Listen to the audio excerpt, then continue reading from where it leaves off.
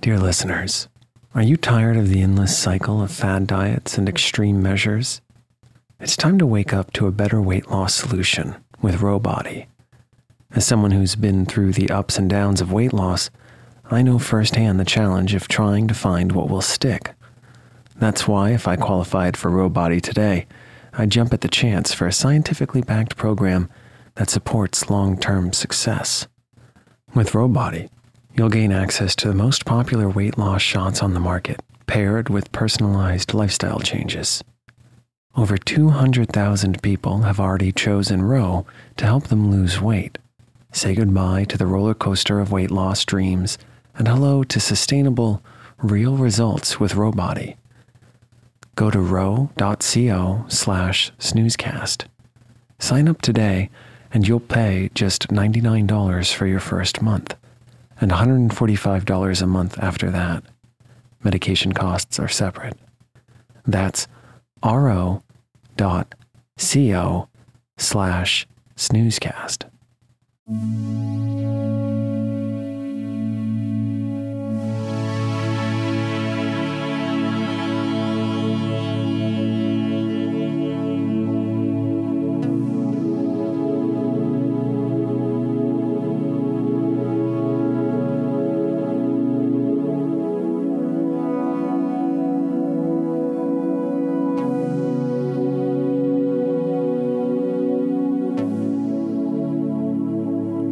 Welcome to Snoozecast, the podcast designed to help you fall asleep. Find us on snoozecast.com and follow us on Instagram @snoozecast to find behind-the-scenes content. If you enjoy our show, please write a review on the Apple Podcasts app. Also, share us with a friend. Please know that we read and appreciate every single review. Here's a recent one we loved. The subject line is, "This podcast changed my nighttime routine." It goes, "Great material that I honestly wish I could stay awake for, but can't." Thank you, Katie, for taking the time to write a review. We're glad you enjoy the stories, and even gladder that you can't stay awake to hear them all. If you'd like to get an email once a week with upcoming sleep stories and other news, subscribe to the Snoozeletter at snoozecast.com.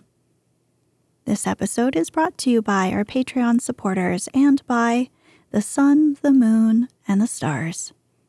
Tonight, we'll read the next part to The Princess and the Goblin, a children's fantasy novel published in 1872.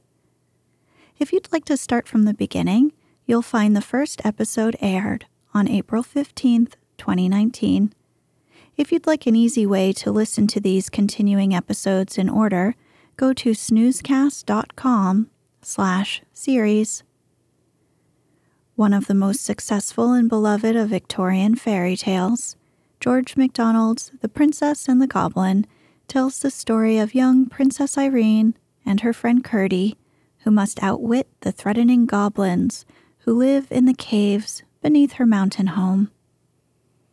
When we left off, Princess Irene couldn't sleep as she had a painfully sore finger. She wanders upstairs to see if she can find her secret grandmother again. The grandmother cures her injury and lets her sleep with her that night. Also, we learn more about Curdie's love and admiration for his strong and wise mother, Mrs. Peterson. We also learn that he has been saving up to buy her a new petticoat.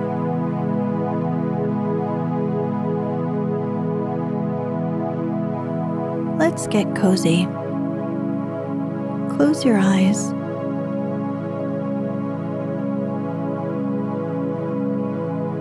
Relax your body into the softness of your bed.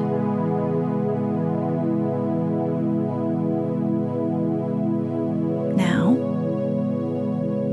take a few deep breaths.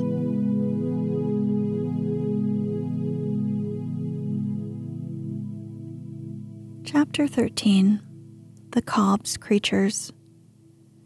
About this time, the gentleman whom the king had left behind him to watch over the princess, had each occasion to doubt the testimony of his own eyes. For more than strange were the objects to which they would bear witness. They were of one sort, creatures, but so misshapen as to be more like a child's drawings upon his slate than anything natural. They saw them only at night, while on guard about the house.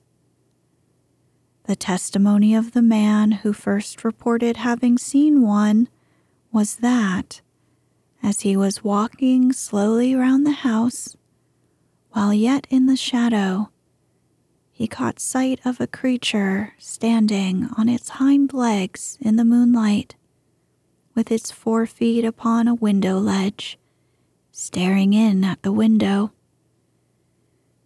Its body might have been that of a dog or a wolf, he thought, but he declared on his honor that its head was twice the size it ought to have been for the size of its body, and as round as a ball, while the face, which it turned upon him as it fled, was more like one carved by a boy upon a turnip, inside which he is going to put a candle, than anything else he could think of.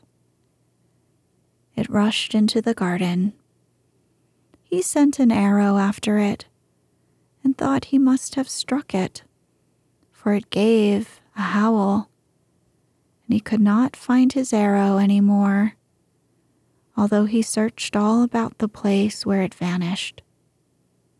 They laughed at him until he was driven to hold his tongue, and said he must have taken too long a pull at the ale jug.